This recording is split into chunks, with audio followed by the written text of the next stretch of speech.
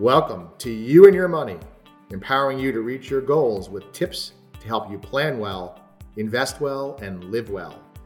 I'm Jim Zahansky, Principal, Managing Partner, and Chief Goals Strategist at Weiss, Hale & Zahansky Strategic Wealth Advisors. Now, on to today's topic.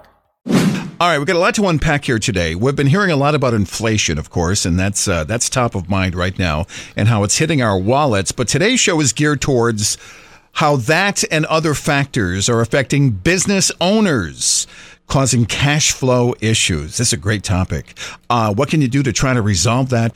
Let's start with, why is it hard for small business owners to stay afloat? Okay, that's pretty broad. But well, I mean, the factors we just talked about really have been a real challenge to profit and loss statements for business owners, right? I mean, you essentially have inflation going up.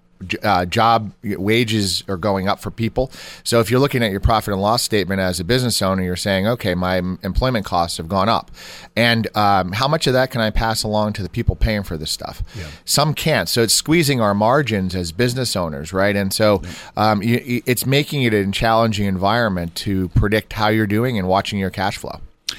So what are some signs that your business is headed for a cash flow crisis? Yeah, so you have to sort of, there's some things to watch. Obviously, depending on the size of your business and how you're managing it, what type of controls you have in place, things like really fast growth can actually put you in a cash flow crisis, right?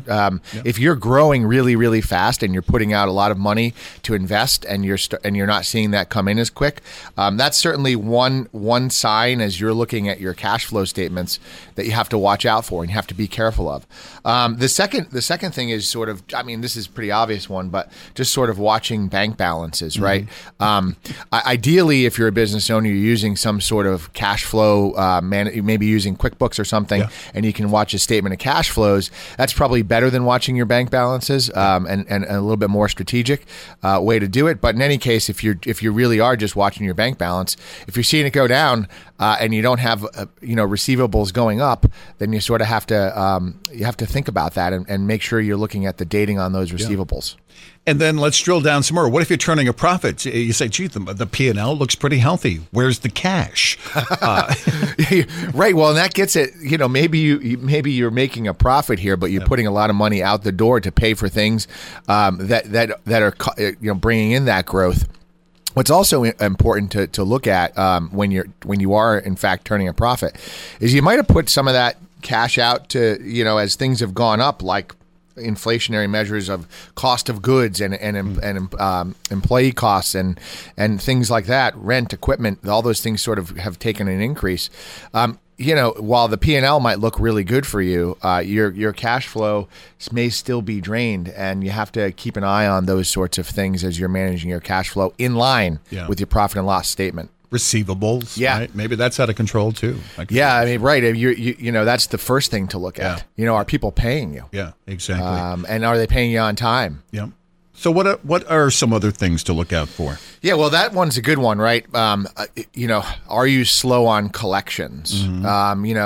And so you have to think about how much money you have that's out in receivables, what's the dating on it, and how do you manage that in the context of, trying to manage day-to-day operations to continue to grow. So that's certainly one thing to think about.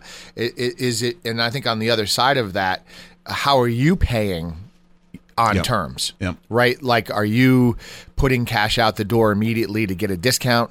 If you're putting it out too soon, if you're not getting a discount on how you're paying on your terms, then maybe you don't pay early, right? So you sort of have to think about both the receivables and what you're putting out and how you're managing those related to the terms, and that will really give you a sense of how you're managing your cash flow. So does this tie into short-term debt too? Yeah, I mean, obviously, a lot of business owner clients we work with, we encourage them to have a sort of backstop on cash flow management, right? And to utilize short-term debt instruments or working with local banks to have lines of credits and those sorts of things as necessary, so that if you do have a highly volatile inflow and outflow of cash, you have some sort of backstop. Or if it's seasonal in some way, this sort of gives you an opportunity to smooth your cash flow. Yeah. I'm a big fan here of rainy day money, just some money put aside for expenses, for, you figure out your monthly expenses, and nice to have a couple months put aside. Totally. And then a credit line to back that up. So, and hopefully you don't have to touch the credit line, but you should have the credit line. Exactly. I mean, ideally you don't touch it, Yeah. right? I mean, particularly in today's situation where interest rates are higher, you don't want to use it as sort of that automatic backstop. But I love your thinking on, having some reserves so that if you didn't have, you had some challenges on, say, receivables that month, that you had some immediate cash you could sort of use to make sure you didn't, have a dip in that cash flow statement. You're right. Some rainy day money is good because some days it rains, some days it pours. so it's a good thing to have. Good stuff here today, and a great topic, Jim. Any final words of advice for small business owners? Yeah, I mean, I'll go back to a comment I made around how business owners are sort of managing that, both the profit and loss statement and the cash flow statement. If you aren't using some either professional to help you do that or software to help you do that, you have to think about identifying and predicting. We call it predictive cash flow. What does next year's cash flow look like? If you're doing your P&L pro forma for 2023, when is that cash coming in? Is it evenly every month? Is it highly volatile month on month? And those are the sorts of things as you go into the year that would help you manage your expenses. So I would say, we really encourage using a statement of cash flows in conjunction with a P&L and looking at that at least quarterly as business owners so you can make decisions on how to disperse cash. That's it for today. As always, thanks for listening to You and Your Money.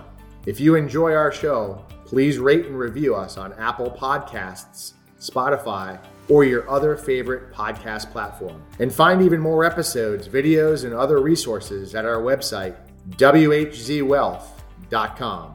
Be sure to come back next week for more tips to help you live fearlessly and pursue your financial and life goals. Until then, live well.